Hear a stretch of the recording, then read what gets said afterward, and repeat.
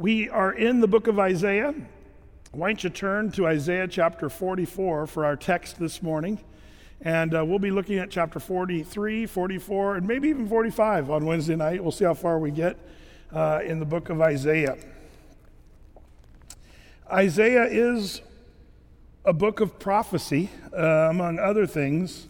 But I love the powerful prophecies in the book of Isaiah. And I love the powerful prophecies in the Bible, for that matter. You know, it's always amazing to me the people that try to predict things in our, history and say stuff that's kind of goofy, really. I was sharing some of those things the other night, but let me share some more. These are great. Some of the world's worst predictions or statements that were made about the future. There was a guy who said, "I think there's a world market for maybe 5 computers." Back in the day, remember they had made computers the size of this building that I'm in? They were huge, and that was Thomas J. Watson, chairman of the board for IBM, back in 1943. This is a good one. Who said this? "It doesn't matter what he does, he will never amount to anything." That was Albert Einstein's teacher speaking to Albert's father in 1895. This is a good one. "This telephone has too many shortcomings to be seriously considered as a means of communication.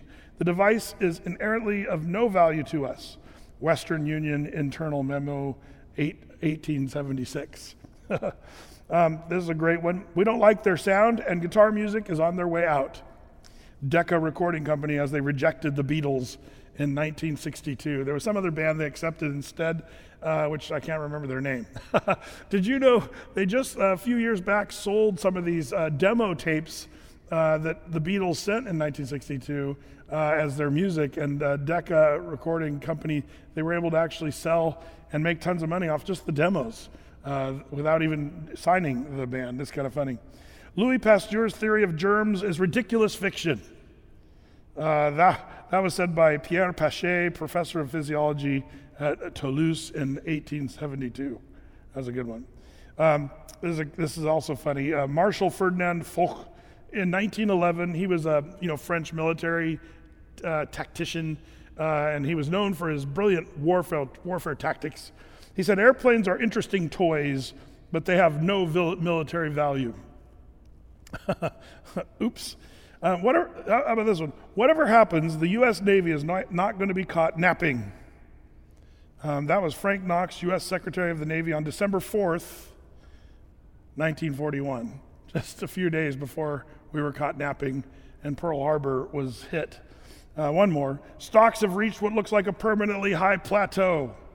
Irving Fisher, professor of economics at Yale University, October 16th, 1929, right before the massive crash of the stock market. Man, you can go on and on. Men who've tried to predict the future or say, here's what's going to happen with some, authority or with some knowledge. But as it turns out, well, man, they kind of choke. But I love the Bible for its great accuracy. When it comes to Bible prophecy, I believe, there's many reasons we believe the Bible is the perfect, inspired Word of God. I have a ton of reasons why I believe that. One of the reasons is it's Bible prophecy. The prophecies given to us in the Scriptures are amazing. The telling of the future is something God does. He knows, the Bible says, the beginning from the end. What does that mean, the beginning from the end? It'd be like, the Rose Parade in downtown Portland. That probably won't happen. But all that to say, you sit on the side of the road and you watch the floats go by and the bands and the different, and it's one by one, linear. That's the way we see time in our world. But if you were to get up into the coin chopper, up in the helicopter and look over Portland, and if you position yourself right, you can see the beginning of the parade and you can see the end of the parade. You can see the whole thing, the beginning from the end. And you'd see it all at one time. That's God. His perspective, if you would. He's got this eternal now existence outside of time and space. And so he knows what's going to happen. And by the way, there's this theology out there that some of these college, professors with cardigans and pipe puffers, they're the ones saying, that God doesn't know the future. There's kind of a new teaching out there that's kind of wacko, that God doesn't know. It's unwritten. And so, you are in charge of your own destiny. Sounds very Star Wars-esquian, but it's stupid. God knows all the things that are going to happen. He knows the past, present, and the future. And the Bible shows us that time and time again. We have a prophecy in front of us today that will do just that. God telling the beginning from the end, speaking the future. And it sort of is linked to a whole nother Bible story, by the way. Before I get into our text here in Isaiah 44, I want to remind you of a great story. You see, in Daniel chapter 5, there was a ruler, sort of a sub-ruler, named Belshazzar. His dad was probably a guy named Nabonidus, and his dad was a guy named Nebuchadnezzar. Do you remember Daniel, when he was a young boy, taken into Babylon, into captivity? That was when Nebuchadnezzar, in 586 BC, Nebi took the Jews and took them into captivity. But Daniel was made one of the leaders of those people during that time. But if you recall Daniel telling the beginning from the end by the Lord, he said, after you, Nebuchadnezzar, the Babylonian Empire, there's going to come another empire that's not as powerful as yours, but they're going to take you over. It's the Medes and the Persians, the Medo-Persian Empire. So by the time Daniel's an old man, well, Nebuchadnezzar's gone. He's probably dead. His son, Nabonidus, reigns in his stead. And so Nabonidus, for some reason, he leaves his son, Belshazzar, in charge of Babylon while he's off doing something else. And we don't know where he was. We don't know where Nabonidus was. Some believe he was in some other city under siege by a guy named Cyrus the Great. Cyrus was the Persian. Now Cyrus, he was powerful, considered to be one of the greatest leaders of all the world's history. Cyrus the Great. And he'd conquered 46 different countries. Did you know that? Cyrus, that's a lot of countries to conquer, 46. Including the Medo Empire and others as well. But Cyrus was on a rampage, kind of taking over the world. Nabonidus was gone, and so Belshazzar, this sort of weak, party animal, young grandson of Nebuchadnezzar who didn't really have any experience and was just a little bit kind of lame, really. He was just kind of this guy that wasn't really powerful or anything, but he was just there resting on his laurels as the leader of Babylon. Well, why would he rest on his laurels? Because the city of Babylon was thought to have been impenetrable. Because of the previous Babylonian rulers, they made Babylon this massive fortress, huge. It's hard to even get our brains around ancient Babylon. It was at one time considered one of the 7 wonders of the ancient world, these walls of Babylon.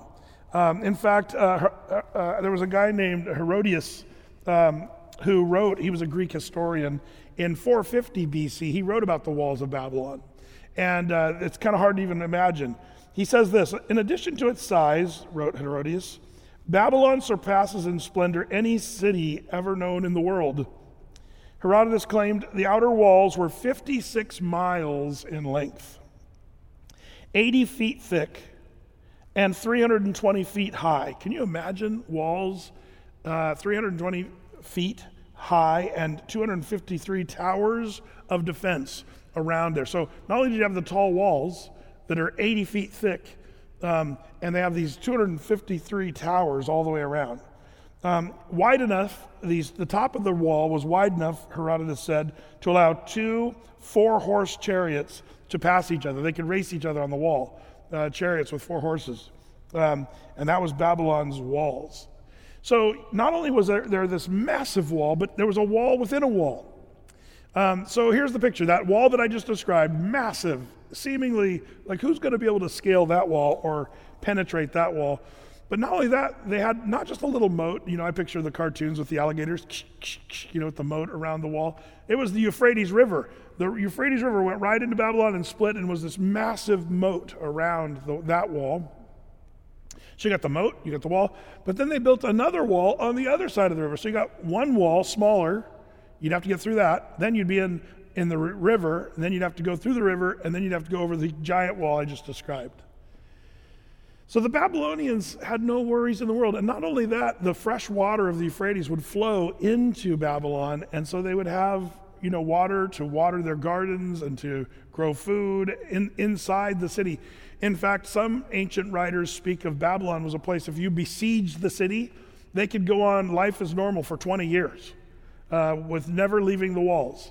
That would discourage anybody who would think, we're going to besiege Babylon, we'll just wait 20 years. Can you imagine that, being an army just sitting out there for 20 years hoping to wait it out? So it was thought to have been impenetrable. And so thus, Belshazzar and the Babylonians, they'd become weak, and they were resting on their laurels, and they put their trust in their walls. Meanwhile, Cyrus, he was thinking, how am I going to take Babylon? And Darius the Mede was also part of that, the Medes and the Persians. And Cyrus gave the command to do something that was quite interesting. He had the soldiers, instead of besieging Babylon for 20 years, he came up with a different plan. They built a sort of diversion of the Euphrates River a few miles away from Babylon, where they diverted the waters of the Euphrates, so that there was just really a real shallow little river going into Babylon, because it was normally really deep, but they diverted it. So they were able to go to the first wall, and there were these inlets for the water to go into the city, but they were normally 20 feet underwater, and they didn't have scuba gear, so it would have been really hard to go and cut the brass bars of that gate underwater. But now they lowered the river up 2 miles earlier, and then the Medes and the Persians cut the bars of the gate, went in, and just waded. Herodotus writes about this, thigh deep in water. Instead of 20 feet, they were thigh deep, and they just waded through the moat. And they came to the gate where the next gate of the big wall, and they had a big gate there under the water, normally 20 feet underwater, big heavy gate. But as it turns out, after they diverted the water and they got to that gate, somebody left it unlocked. It wasn't even locked. So the Medes and the Persians just swung the gate open. They went into the city and came up through the water area, and they took over the city. Did you know this historical fact, that when the Medes and the Persians took over Babylon, the average person in Babylon didn't even know anything happened for 3 days. It was such a bloodless takeover, most people didn't even know what happened. But what they did is they came in and they slaughtered all the leaders and just put their Medes and Persians in place of all their leaders and said, hey, guess what? By the way, newsflash, you're all Medes and Persians now. You're part of our kingdom. Everybody's like, okay. And that's all that happened. It was like this crazy, relatively bloodless takeover of one of the mightiest cities in the world. So that's the way Cyrus would do it. That was his plan. And you know the biblical part of the story. There he was, Belshazzar, partying down in his palace there in Babylon that night. And it was a drunken orgy. It was a horrible, evil, wicked party. And there's, the language of the King James translation and all the newer translations kind of cleans it up. But it was a horrible, worldly, godless sort of drunken thing. And there they are, busting a move, partying down, and they even get the vessels from the Jews' temple. They say, hey, get those vessels we stole from the Jews' temple in Jerusalem. And they brought those vessels, and they started drinking their alcohol from the vessels, the holy vessels of the temple. Well, once they started doing that, suddenly a hand appears on the wall, a disembodied hand. Can you imagine? I bet Belshazzar's thinking, man, what did they put in this drink? This is crazy. But he sees the hand, and it's writing on the wall. And it's writing this phrase, Mene, mene, tekel upharsin. Like, what does that mean? What's the hand writing? What does it mean? Well, Belshazzar freaks out. He's so freaked out by the hand on the wall. Well, I don't know how to say this delicately, but the Bible says, the King James says, that the joints of his loins smote together. What does that mean? It means, well, let's say it this way, he needed diapers at this point. He messed himself up real bad. And there he is standing in his mess going, what are we going to do? Real classy. But he says, get the Chaldeans and the soothsayers and the magicians and tell us what this writing means. Well, all the Chaldeans, we don't know what it means. And he's frustrated. Well, in comes the queen of Babylon, probably Belshazzar's mother, Nebuchadnezzar's daughter, if you would. And she says, back in my dad's days, there was this guy named Daniel who knew how to tell dreams and knew how to interpret stuff. In fact, I love this description she gives of Daniel in Daniel chapter 5. She says, there's an excellent spirit and understanding, interpreting of dreams and showing of hard sentences and dissolving of doubts. In other words, taking away questions rather than adding to the questions. By the way, the thing I love about that, I hope there's more Daniels. We need more Daniels today. I'm saddened to see how we've become really good at raising questions, but we're not so good at coming up with solutions. It's almost like we've become a culture of question raisers, and we're afraid to give answers or to come up with real solutions. We'd rather argue about stuff and be fighting about stuff than just to come up with answers. One of the things the Bible says that there will be people who will be given more to raising questions than to give answers. I feel like when you go off to a college or university, you're supposed to get the answers, but most kids come out of there more questioning about everything, especially their faith, than anything. Daniel was not such a guy. By the way, I think of things like defund the police. There's a question, should we defund the police? And I think about that, I think, ridiculous. No culture in the world ever went without a police. Well, we don't really mean to defund the police. Well, what do you mean? Like, what does defund the police mean? And so there's this question about what they mean. And it's raising more questions and strife than really bringing any answers. And yet our culture seems to be content with being in turmoil and chaos, raising questions. I'd rather be the guy, and I hope Christians, you and I, are people that are given to answers. And defunding the police is not even a biblical theme. Romans 13 says the police, or the person who's enforcing the law, is a minister of God. That's what the Bible says. So it's kind of an interesting conundrum. We find ourselves in our culture constantly raising questions, but never coming to answers. Well, that's one of the distinctives of Daniel. She said, man, he brings answers, dissolving of doubts. And so, Belshazzar says, well, go get that guy. Is he still around? Now, Daniel's an old man at this time. So they bring Daniel in, and Belshazzar says, listen, Daniel, if you can tell me the writing of this, I will make you third commander in my kingdom. Why third? Because remember, Nabonidus was 1, Belshazzar was 2, and it would have been 3 for Daniel.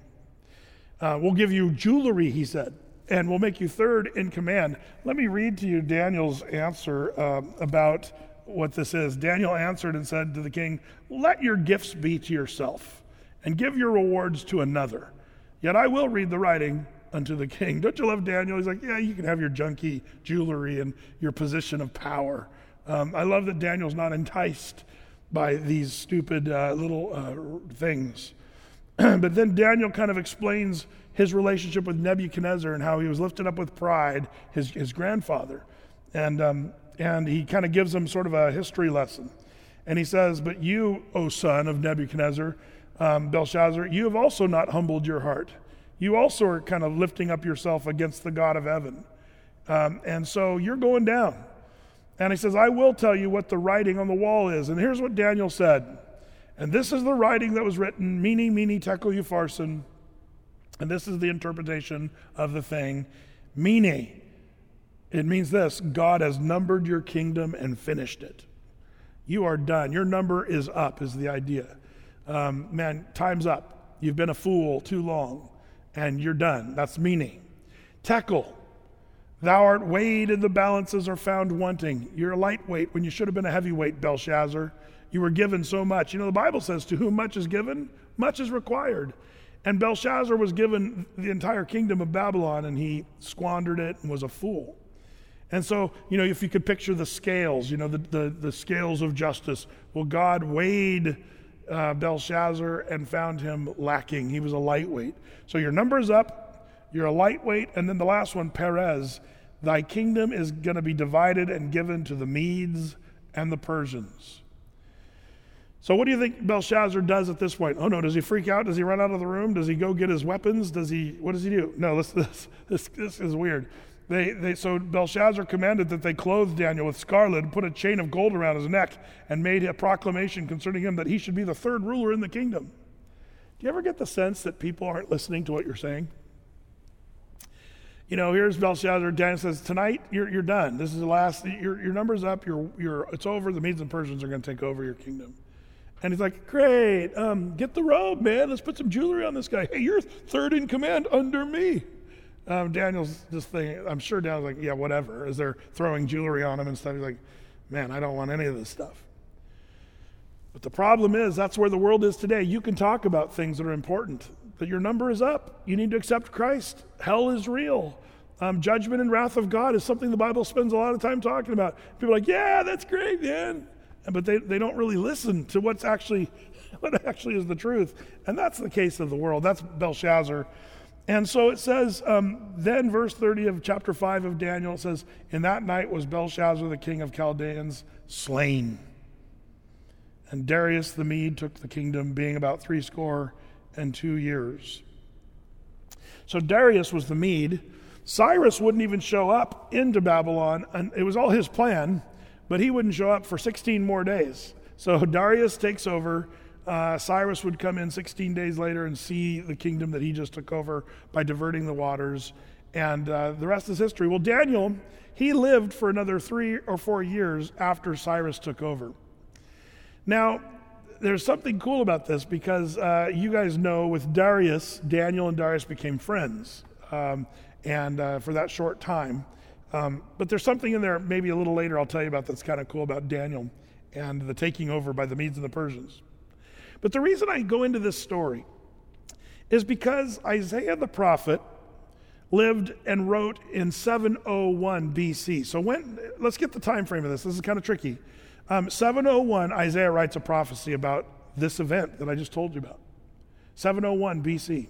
Now remember, the number goes backwards because we're getting closer to AD, but we're in the BC year, so the numbers go down. So 701, then 586 BC is when the Babylonians took over Jerusalem, dragged Daniel and his buddies into Babylon, and they would be there for 70 years of captivity. But it would be around 439 BC when this Babylon was taken by the Medes and the Persians. So if you can kind of get the sort of the dating of this, you realize there's a lot of years that have gone by. In fact, Isaiah's prophecy is over 150 years before this event happened. So what's this prophecy Isaiah does? Let's take a look at Isaiah chapter 44, and we'll begin right there in verse 27. Isaiah 44:27. It says here in Isaiah 44:27, and by the way, I'm kind of picking up in mid-sentence on verse 27, but it's this section of Scripture where God's saying, I have done these things, I have done that thing, I've done the other thing. The Lord's saying all the things that he has done. And if you pick up verse 27, it's saying, and I'm the one, the Lord, that saith to the deep, be dry, and I will dry up thy rivers. That saith of Cyrus, he is my shepherd, and shall perform all my pleasure, even saying to Jerusalem, thou shalt be built, and to the temple, thy foundation shall be laid. Verse 1 of 45, thus saith the Lord to his anointed, to Cyrus, whose right hand I have holden, to subdue nations before him. And I will loose the loins of kings, to open before him the two leaved gates, and the gates shall not be shut. I will go before thee and make the crooked places straight. I will break in pieces the gates of brass and cut asunder the bars of iron. And I will give thee the treasures of darkness, the hidden riches of secret places, that thou mayest know that I, the Lord, that's Jehovah, which call thee by thy name, am the God of Israel. For Jacob my servant's sake, and Israel mine elect, I have called thee by thy name, I have surnamed thee, though thou hast not known me. The Lord says, I have called you, Cyrus, by name, 150 years before you even came onto the scene. The Lord names Cyrus. That's why he spends all this time at the end of this saying, I surnamed thee. I'm the one who named you before you were even born. Wouldn't be your mother. I'm the one who named you, Cyrus. And I'm going to give you all kinds of blessing, and I'm going to give you the strength to do. And he actually lists a bunch of stuff. Let's kind of look at some of the list here of the things of the story that I just told you from Daniel chapter 5. Check out number 1 is verse 27 that says to the deep, be dry, and I will dry up thy rivers. That's the first part of that story that was fulfilled. The river of Euphrates was dried up. Prophecy number 1, check. Then, verse 28, that saith of Cyrus, he is my shepherd and shall perform all my pleasure. Prophecy number 2, God names him by name. Cyrus would be his name. And God says, I have preordained you to do what you're going to do. Prophecy number 3 is interesting at the end of verse 28, even saying, to Jerusalem thou shalt be built, and to the temple thy foundation shall be laid. It'd be during the reign of the Medes and the Persians where, remember, Jerusalem would have been destroyed in 586 BC. Leveled, the temple wiped out, the walls wiped out, Jerusalem sat in ruin, but it would be through the Medes and the Persian Empire where through Cyrus's kingdom, they would be given the command to go and rebuild Jerusalem and reset the foundation. This is all exacting prophecy from God about the things that the Medes and the Persians, and specifically Cyrus himself, would do. So you see the third prophecy, check. Look at verse 1 of chapter 45. There's actually 3 little specific prophecies in this one. Thus saith the Lord to his anointed Cyrus, whose right hand have I holden, to subdue nations before him. Like I told you, Cyrus defeated 46 nations under his reign and power. That was a massive fulfillment. God says, I did that. I'm the one who gave you those 46 nations. And then this is a funny one. The Pampers diaper situation was prophesied by God, where it says, I will loose the loins of kings. And he did that. Check. That's what happened to Belshazzar. And then that's number 5, I guess. Number 6 is the last part of verse 1, where it says, and I will open before him the 2 leaved gates, and the gates shall not be shut. One gate was cut up, and the leaves of the gate or the bars of the gate would be cut. The other one would be left open, just like the Lord says here. Check. Number 6. And then number 7, verse 2, last part, I will break in pieces the gates of brass and cut asunder the bars of iron, just like he did on the first gate. All of these things were exact prophecies about Cyrus that God gave to Isaiah 150 years before it came. Don't you love this? Now, by the way, this is kind of cool because when you think about this, what a profound thing. There's a couple times in the world's history where the Bible comes into play in kind of a fun way. This is like God's personal note written to Cyrus before he even was born. The question is, did Cyrus ever read this note from God? The answer, I believe, is yes. Cyrus was able to boast the conquest of almost this bloodless overtaking of Babylon. But Daniel, who lived under the 3rd year of Cyrus, we know that from the Bible, we're told that Daniel presented Cyrus with a writing. Now, we don't read this in the Bible, but Josephus, who writes, he's an ancient historian like Herodotus. Josephus wrote in his writings about this event that Daniel presented Cyrus with Isaiah chapter 44 and 45, specific prophecies about himself. Cyrus sees his name in the scriptures. That's what Josephus wrote. So all that to say, the inhabitants of Babylon, man, they had no idea that the Bible was being fulfilled. Now, by the way, not only did Daniel show Cyrus his name in the Bible, according to Josephus, but we also read about that with Alexander the Great. After the Babylonians was the Medes and the Persians. After the Medes and the Persians, then was the Greeks. And when Alexander the Great came to conquer Jerusalem, he never did. And the reason why? Well, there was a priest in the city, Jaddua was his name, and he came out with the scrolls of the book of Daniel. And he shows Alexander the mentioning of the Greek Empire coming in from Daniel's prophecy, taking over and coming into Jerusalem and that whole region of the world. So Alexander, very likely, according to tradition, saw also that he was written up in the Bible, Alexander the Great. Now, there's all kinds of things that all this makes me think of, and man, we could talk for a long time about what all this means to you and me.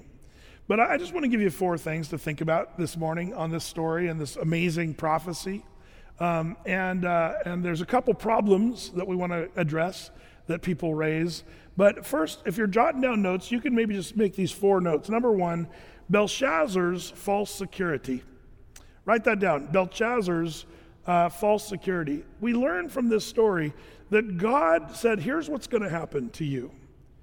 And Belshazzar could have known what was going to happen to him and the city of Babylon, but he didn't. But he had a false sense of security in the sense that he thought his walls were going to protect him. They were seemingly impenetrable. Everything seemed sure, perfectly airtight. But Belshazzar was dead wrong, and he was killed that night after he sort of pooped his pants. That's what happened. That's the Bible.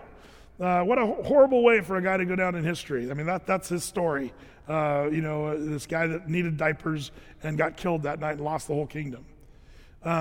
But that's what's going to happen to the person who puts their trust in this world. When they put their trust in things that we really shouldn't be putting our trust in. If there's one thing that 2020 has taught us, as people in the world today, is what can you really trust? Can you trust Dr. Fauci? Can you trust the World Health Organization? Can you trust all the news agencies and all the things that they're saying or talking about? Well, most people laugh to tears when you talk about trusting anybody of those people, because they've given us such misinformation for such a long time now. Nobody knows what to believe anymore. And that's why I love being a Bible-believing Christian. Man, I don't put my trust in CNN or Fox News or MSNBC or any of that. I put my trust in the Word of God. I follow the Scriptures. And that's a sure thing. You'll never be embarrassed if you just believe what the Bible says. People might think you're wacko. They might even make fun of you for believing the Bible. But as it turns out, everyone in history who believes the Bible, they win. It's a win-win when you're a Bible person. Belshazzar was the guy who put his trust in his walls and thought that everything was rosy, everything was good, but he had a false sense of security. He put his trust in the walls and on his own provision, but didn't believe in or trust in the Lord. And I just want to put that out to you on this story that, man, God has told us what's going to happen prophetically in the world today. And yet there's still many of us, even as Christians, I think we fail to put our trust in the Lord. And I believe we really should. If you feel anxious or worried about what's going on in these days, put your trust in the Lord. We should be the most calm, trusting people on the planet, knowing that God is in control. So you got Belshazzar's false security. Number 2 on our list of considerations on these stories, God's prophetic ability. I just want to sit back and just be impressed for a minute. God's ability to predict the beginning from the end. Do you remember on Wednesday night, those of you that are with us, there was a scripture in chapter 42. Let's back up a smidge. In Isaiah 42, verse 8 and 9. Isaiah reminded us this. In Isaiah 42, 8 and 9, the Lord says, I am the Lord, Jehovah.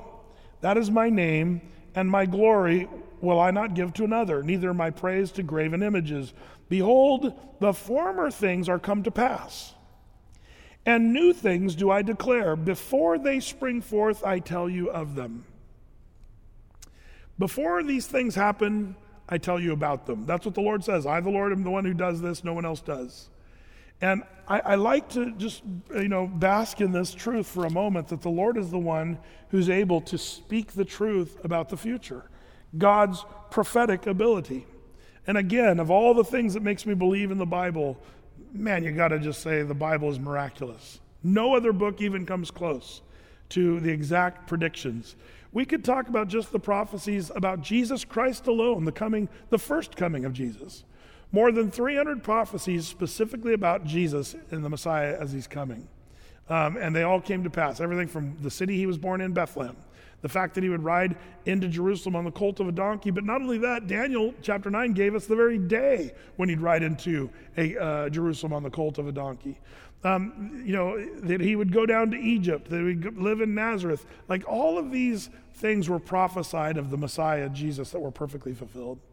Even more risky, if you would, God says, here's what I'm going to do with my people Israel. I'm going to, and this is all over the Bible, it's in Isaiah, it's in Ezekiel. God says, because of the rebellious nature of the Jewish people, I'm going to scatter them over the world. It's called the diaspora. And I'm going to scatter them, the Jews, because of their rebellion. And so AD 70, God did that and perfectly fulfilled that. But then the Bible also prophesied that the Jews, after a long period of time, the Lord would not forget the Jews, and he would not forsake the Jews, and he would start to regather his people into the land of Israel in the last days. And what we've seen since the 1700s, slowly but surely, Jews have been migrating back to Israel. Now, we've got May 14th, 1948, God did what he said he was going to do. He made a nation out of the Jews once again. And there, they became one of the most powerful nations in the world today, the Jews. And not only did the Bible say they would regather, but they would lose their language and they would get their language back. Hebrew language became extinct. It was only an academic language until, just not that long ago, really. Now everybody in Israel speaks Hebrew. It's an amazing prophecy. If you want to believe in God, just two words, the Jews. That's all you got to look at. That God has confirmed his existence because of what he said about the Jews specifically. And I could go on and on about more exact details. But God's prophetic ability, nobody even comes close. The Bible's 100% accurate when it comes to prophecy. I've mentioned this before. George Orwell's 1984 was 35% accurate, which is interesting. Good for him. But 35 is not good enough. God's perfect. His word is perfect. Which leads us to the third of our considerations really today. First of all, Belshazzar's false sense of security, God's prophetic ability, but the Bible's reliability. That's the third one. This prophecy from Isaiah 44 and 45 gives me, once again, reaffirmed trust in the reliability of Scripture. I hope you can know that we can put our trust in the Word of God, the reliability of Scripture. And now here's where it gets kind of interesting. And I've talked about this, but I want to make sure you guys are really familiar with this and perhaps good at defending this thing. What do you do if you're a college professor and you're trying to teach people that the Bible's full of errors and contradictions and it's not the Word of God? That's their agenda. That's what they want to do. They fight feverishly.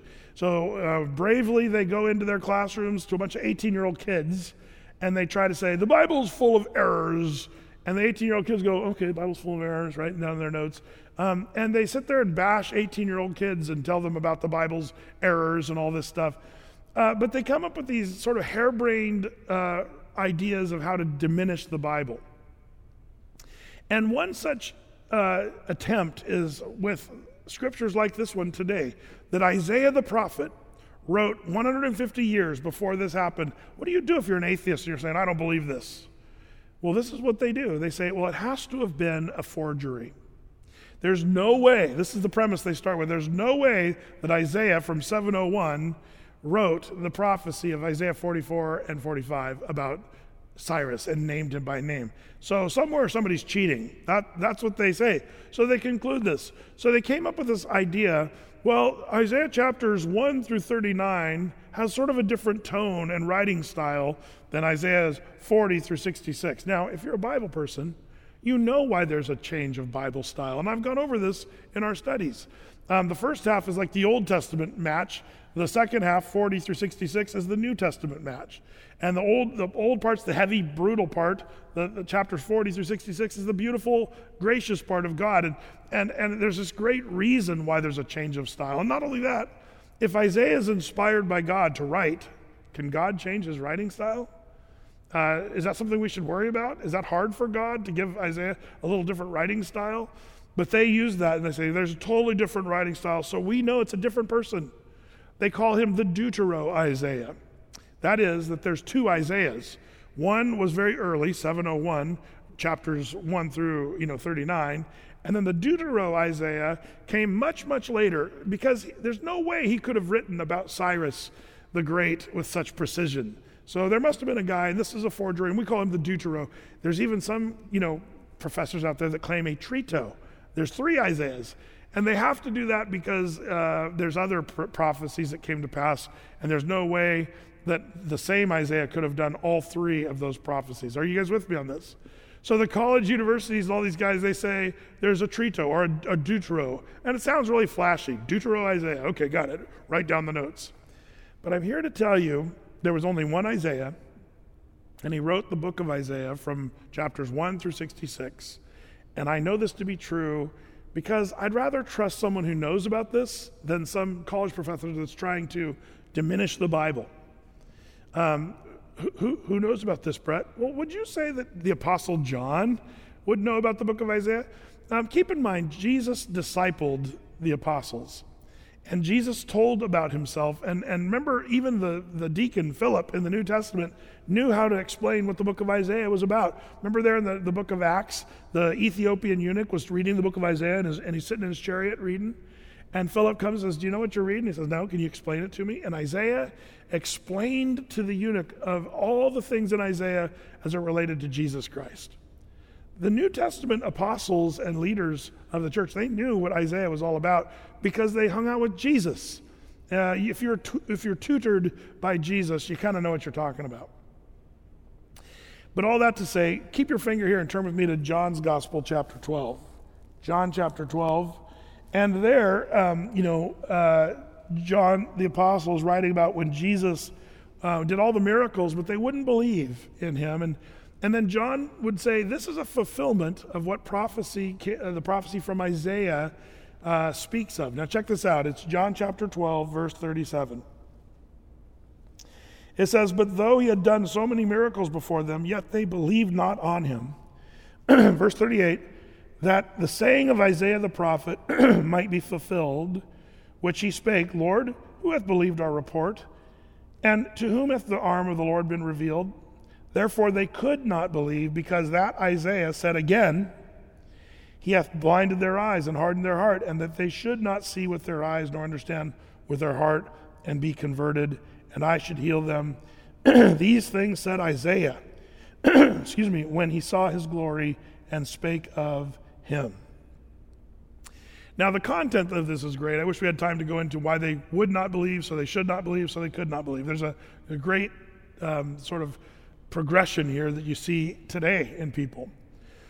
But aside from the actual point of this, I love that John the Apostle takes great pains to explain, as he quotes from the book of Isaiah. He quotes from several places in Isaiah. He quotes from Isaiah 53:1, Isaiah 6:10, Isaiah 6:1. All three of those passages he quotes from. But notice one of the quotes is from Isaiah 53, the last part, the Deutero Isaiah, and the other part is quoted from Isaiah chapter 6, the first Isaiah of these guys that believe in the dual Isaiahs. But John the Apostle, I think this is just inspired by the Lord to say, I'm going to not only say Isaiah said this, but did you see what he says? It says in verse 39, therefore they could not believe, because that Isaiah, which Isaiah? The same one, the same Isaiah. John takes pain in the original language. He says the very same Isaiah said again, he hath blinded their eyes. So he quotes from 53 and then says, and that same Isaiah said, and then quotes from Isaiah chapter 6. So John the Apostle believed there was only one Isaiah and it was the same guy, and he took great pain to say that same Isaiah said this. So here's what I like to do. When I was in college and I had professors explain to me the Deutero Isaiah theory, I just would raise my hand and say, do you believe you know more about the book of Isaiah than the Apostle John? Because if you're a professor, you say, especially if you're one of these, so-called Christian theology professors in these colleges, if you're saying, yes, I do, I know more about the book of Isaiah than John the Apostle, then I think most of the kids in the class will go, that's a little act, to believe you know more about Isaiah than Jesus tutored John. You see, that makes no sense to me at all. So all that to say, as we look at the book of Isaiah, we realize it's just one guy. And it's the same guy. The only reason I believe ultimately they're trying to make two Isaiahs out of this is because they want to pretend that God doesn't know how to tell the future. And the Bible is not that miraculous. There's no way that the book of Isaiah could predict with such precision. And I just want to tell you, if you believe Genesis 1:1, that in the beginning God created the heavens and the earth, the idea of God knowing the future is not that big of a deal, really. I mean, I think it's amazing. But if God can say, let there be light, brrr, there's the sun, this huge ball of gas burning in space. He just spoke it into existence. Is knowing the future that big a deal comparatively? You see, watch out for anyone who tries to diminish God or diminish his word. And I love that the Bible is completely reliable. Don't let these guys try to diminish. And I'm telling you, it's not just your college professors. It's the Discover Channel. It's the History Channel and all their so-called religious scholars. They're prolific. All these guys that are everywhere doing all their work that are trying to diminish God's word. If you just read your Bible, you'll find it to be miraculous, powerful, and inspired. And that's the problem. Too many people don't look at the Bible through that lens any longer. So you have the Bible's reliability, number 3. But that brings us to our final point as we observe this great prophecy from Isaiah 44 and 45. We have, number 1, Belshazzar's false sense of security. Don't be like that. What a dupe. Number 2, God's prophetic ability, powerful, that he's able to tell the beginning from the end. Number 3, the Bible's reliability, that man, we can read the Bible, and if this prophecy came to pass with such exact detail, that brings us to point number 4, our own destiny. You see, because the Bible has much to say, in fact, you might even argue more to say about your and my day that we live today and the future of the world than even said about Cyrus. I mean, the detail of what's going to happen in the world in the end times is so, well, it's exact. There's so much the Bible has to say about the last days. I feel that we as a culture, and not even just the Christian culture, but everybody in the world, if anybody would just take a minute to really look at what the Bible says, more than a minute, but and read about the end times, we should all be stunned. Stunned about what? Because with such precision, the players, the pieces, the things that God predicts about the future are coming into place exactly like the Bible says. If you missed our prophecy update on Friday night, just 2 nights ago, we talked about the Ezekiel 38 prophecy, where it's a long story, but in Ezekiel 38, there's going to be these nations, and they're the ancient names of the nations, so people get stumbled by that. But Gog, Magog, Tubal, Meshech, and all these countries, Persia, which is modern day Iran. But basically, the main players are Russia, Turkey, Syria, Sudan, Libya. These nations are going to be involved in what the Bible says in Ezekiel 38 is an attack on Israel in the last days. Now, we talked about this. Isaiah 17, by the way, in our book, it prophesies that the city of Damascus in Syria will be leveled and destroyed, and nobody will ever live there again. That's an interesting prophecy because Isaiah tells us that, but not one time in the world history has Damascus been uninhabited or fully destroyed. That's an interesting thing. In fact, if you look it up in your encyclopedia or online, Damascus is thought to be by many the oldest city in the world, the oldest uninterrupted city. In other words, there's always been inhabitants of Damascus longer than any city in the world. And yet the Bible says there's coming a day where Damascus will be destroyed, leveled. Well, how will that happen? And we've talked about the prophecies, but right now Damascus is being bombed as we speak by Israel, but strategically, pin strikes where Hezbollah and Iran are setting up rockets and stuff. The Israelis are sort of bombing those places. But the one thing the Israelis have said in times past, that if any of those rockets come flying over from Damascus, the Israelis have threatened to destroy Damascus completely. And right now, things are tense. So we talked about this. The Russians are coming. How are the Russians coming? Well, Putin is sending his soldiers and commanding officers and commanding their own little army right on the northern border of Israel. In fact, the Russians are on the Golan Heights right now in the border of Israel. And they're sending the nation Turkey, Russia, Syria. They all have soldiers right on the northern border of Israel. And Israel, this is an interesting thing, Israel has been sort of lulled into thinking, great, the Russians are here and they're protecting our northern border. Great. It's almost like Israel is saying, great, we're really happy to have the Russians there. But what will happen is the Bible says in Ezekiel 38 in the last days, and I believe that the destruction of Damascus will be the trigger.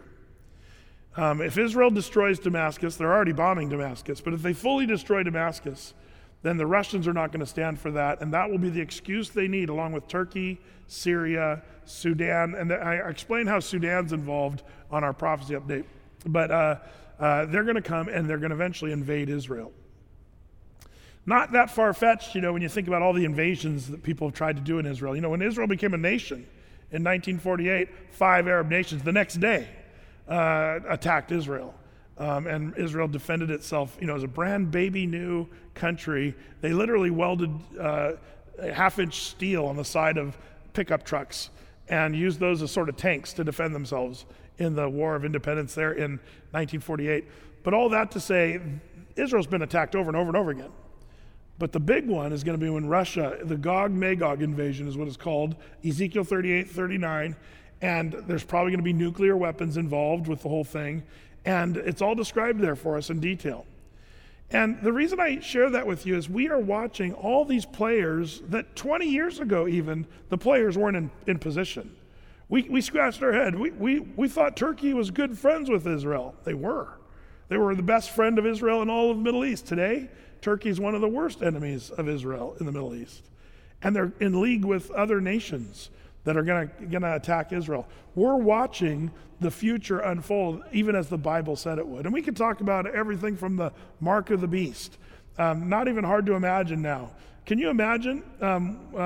Some Bible eschatology students are suggesting that maybe the mark of the beast is more than just what we thought it was. Maybe it's an identification that will also be linked to this pandemic. Some people wonder. Everybody has to wear a mask, but instead of being socially, distanced and having to be traced by COVID tracers and all that, they start keeping records with a mark, and you can buy or sell. Right now, you can't buy or sell without a mask. You can't go to Costco or Rite Aid or Safeway without a mask on. But people are getting tired of a mask. Do you ever wonder why would somebody get a mark? Who would agree to that? I think people saying, well, can we go back to our normal lives? Okay, if we have to have a mark that identifies who we are, what immunizations we've had. I mean, maybe it's conspiracy theory, but at the same time, there's actually, these quantum dot tattoos that are being talked about by others that actually is sort of a tattoo that goes under the skin that contains information. And it's a long story, but you kind of wonder, all the technology is there for the world to go this way. And we're seeing people are trying to trace and figure and come up with solutions and immunizations. I wonder if all of this stuff is coming together to be fulfilling what the Bible says in the last days will happen. Now, you say, Brett, that's scary stuff. I don't like talking about Bible prophecy, death and bombs and marks and Satan and Antichrist and all that stuff. Well, see, that's just it. I believe that the next thing on the list of things to do is the rapture of the church. You see, if you're a Christian, the next thing, our destiny is to be taken up before all that stuff comes down. Now, I do believe, however, things could get a lot worse before the rapture, too. Like, it's not unthinkable to see that things could get even much worse for us. But before the Great Tribulation takes place, I believe we are going to be taken up to be with the Lord. Why? Throughout the Bible, the Lord says, I will not destroy the righteous with the wicked. My people are not appointed unto wrath, but to obtain salvation. 1 Thessalonians 5 says that. And the Lord talks about before the Antichrist is revealed, 2 Thessalonians chapter 2, that he will take his church and the spirit of the church out of the way before the Antichrist is fully revealed. All this stuff is going to happen after we are taken up to be with the Lord. Now, you might say, well, Brett, my pastor told me we're going to have to go through the tribulation, then the rapture. And that's just a theory that he has, and I believe he's wrong. And I've given teachings on why I believe in a pre-trib rapture. Some people don't even believe in the rapture at all, sad to say. But it's right there in 1 Thessalonians chapter 4, we which are alive and remain will be caught up to meet him in the air. That's what the Bible tells us is going to happen. So, again, I'm one who takes the Bible literally. I don't try to jumble it all up, and that's the mistake people do when they don't take the Bible at face value and the Bible's reliability. Man, we have a destiny that the Lord has told us how it's going to shake down. And you and I have a lot to look forward to. We have the rapture of the church. Man, I think about that often, that this place is not my home. The more I live during these days, the more I feel like a stranger in a strange land. I was in downtown Portland the other day, and it looked like the apocalypse has hit. It's really something to watch what has happened to our city. One of the things the Bible says in the last days, lawlessness will prevail. Lawlessness. So when I talk about defunding police, that's a prophecy of the Bible. In the last days, there'll be lawlessness. And people will go around burning buildings and trying to, they were burning Bibles in the street in Portland just a couple days ago. They were trying to burn the federal building down with people in it. Murder is what we call that. That's what they were attempting. And it's our city. We watch it go up in flames, and the world kind of goes, oh, that's too bad about poor Portland. It's all in the national news. But what do? As Christians, we realize these are signs of the times. And as it saddens us on one hand, we look forward to being in heaven with the Lord for all eternity. Now, one thing that we have to be careful about as I close is, these days might feel like the last days, and they really are, I think possibly. The rapture of the church could be soon. But instead of just looking forward to the rapture, which I do, but I also need to be busy about sharing the good news of the gospel of Jesus. Because, man, when the rapture of the church happens, like the Lord, I want as many people to be saved as possible. That's what the Lord says. He says in 2 Peter, I'm not lazy or slack concerning my promise. He says, I'm just wanting all to be saved, that everyone would come to repentance. And the Lord is patiently waiting. And if you're one who, for whatever reason, has not accepted Christ, you've been reluctant. Maybe you bought into the lies of your college professors that said the Bible is full of, errors and contradictions. Take another look. Don't just believe those guys that have an agenda, but take another look at the Bible. And if you give an honest look at the Bible, you can be nothing but impressed. This is God's word, and God's word says that humanity is doomed because of our sins. But God so loved the world that he gave his only begotten Son, that whoever believes in him will not perish, but have everlasting life. You can be on the side of God if you accept his Son Jesus and believe. The way you become a Christian, and by the way, a Christian is not somebody who's fake, wearing a big smile and a big Bible and going to church all the time. That's sometimes what Christians do. But a real Christian is somebody who's a sinner who repents. They repent of their sins. That means to change your direction 180 degrees and go the opposite direction. Say, I know I'm a sinner. Change your mind, change your direction. And then you accept the forgiveness of God through the cross of Jesus Christ, believing that he died on the cross for your sins and that he rose up from the grave. And it says there in Romans 10, verse 9 and 10, you will be saved if you accept and believe. And that's all you got to do. It's easy for you because Jesus did all the work. It's there for the taking. It's whether or not you'll choose. A lot of people are not going to make it to heaven because they were unwilling to accept this free, beautiful gift of God, eternal life. If you'd like to do that, just pray right now, right wherever you are. Say, Lord, I accept the work of the cross. I repent of my sins. I believe you died for me and rose again, and I accept that free gift that you give me of salvation. And if you say that and confess it, not just with your mouth, but from your heart, the Bible says you will be saved. That'd be so cool to hear from you. In fact, if you want to, let us know. You could let us know by calling the church, say, hey, I accepted Christ. Or even make it easy on you. We'd love to hear and just know if people are hearing the gospel today by texting the number at the bottom of your screen there, and just text new believer, and that'll let us know that you've just accepted Jesus and you've come to Christ. And then I would also say find a Christian and have fellowship with them. Let us know if we can help. If you don't have a Bible, we can send you a Bible. We can get you set up. Our pastors would love to talk with you. But man, above all, I hope that you hear the good news of the gospel, that Jesus died on the cross for your sins. So man, this prophecy is powerful. Watch out for Belshazzar's false sense of security. A lot of people are putting their security in this world, in their stupid walls. Dumb. Don't do that. But really appreciate God's prophetic ability to tell the future, the Bible's absolute reliability, and lastly, our own personal destiny. We have a future with the Lord. The question is, which future are you going for? The one where you accept Christ and be saved, or where you reject Christ and are doomed? That's the question of the day. Lord, I pray that you'd cover this group that's listening in, whether they're tuning in from their house or their car or wherever they are. Lord, I pray that today they just have their hearts either comforted to know that there's a hope of heaven and that you're going to take your church someday. Or, Lord, if people need to accept you or be saved, I pray that many would come to know you and that people would believe and accept. Lord, I pray that you just cover each person that's listening and that they'd have ears to hear what your Spirit would say to your church today. And this we ask and pray and we thank you in Jesus' name. Amen.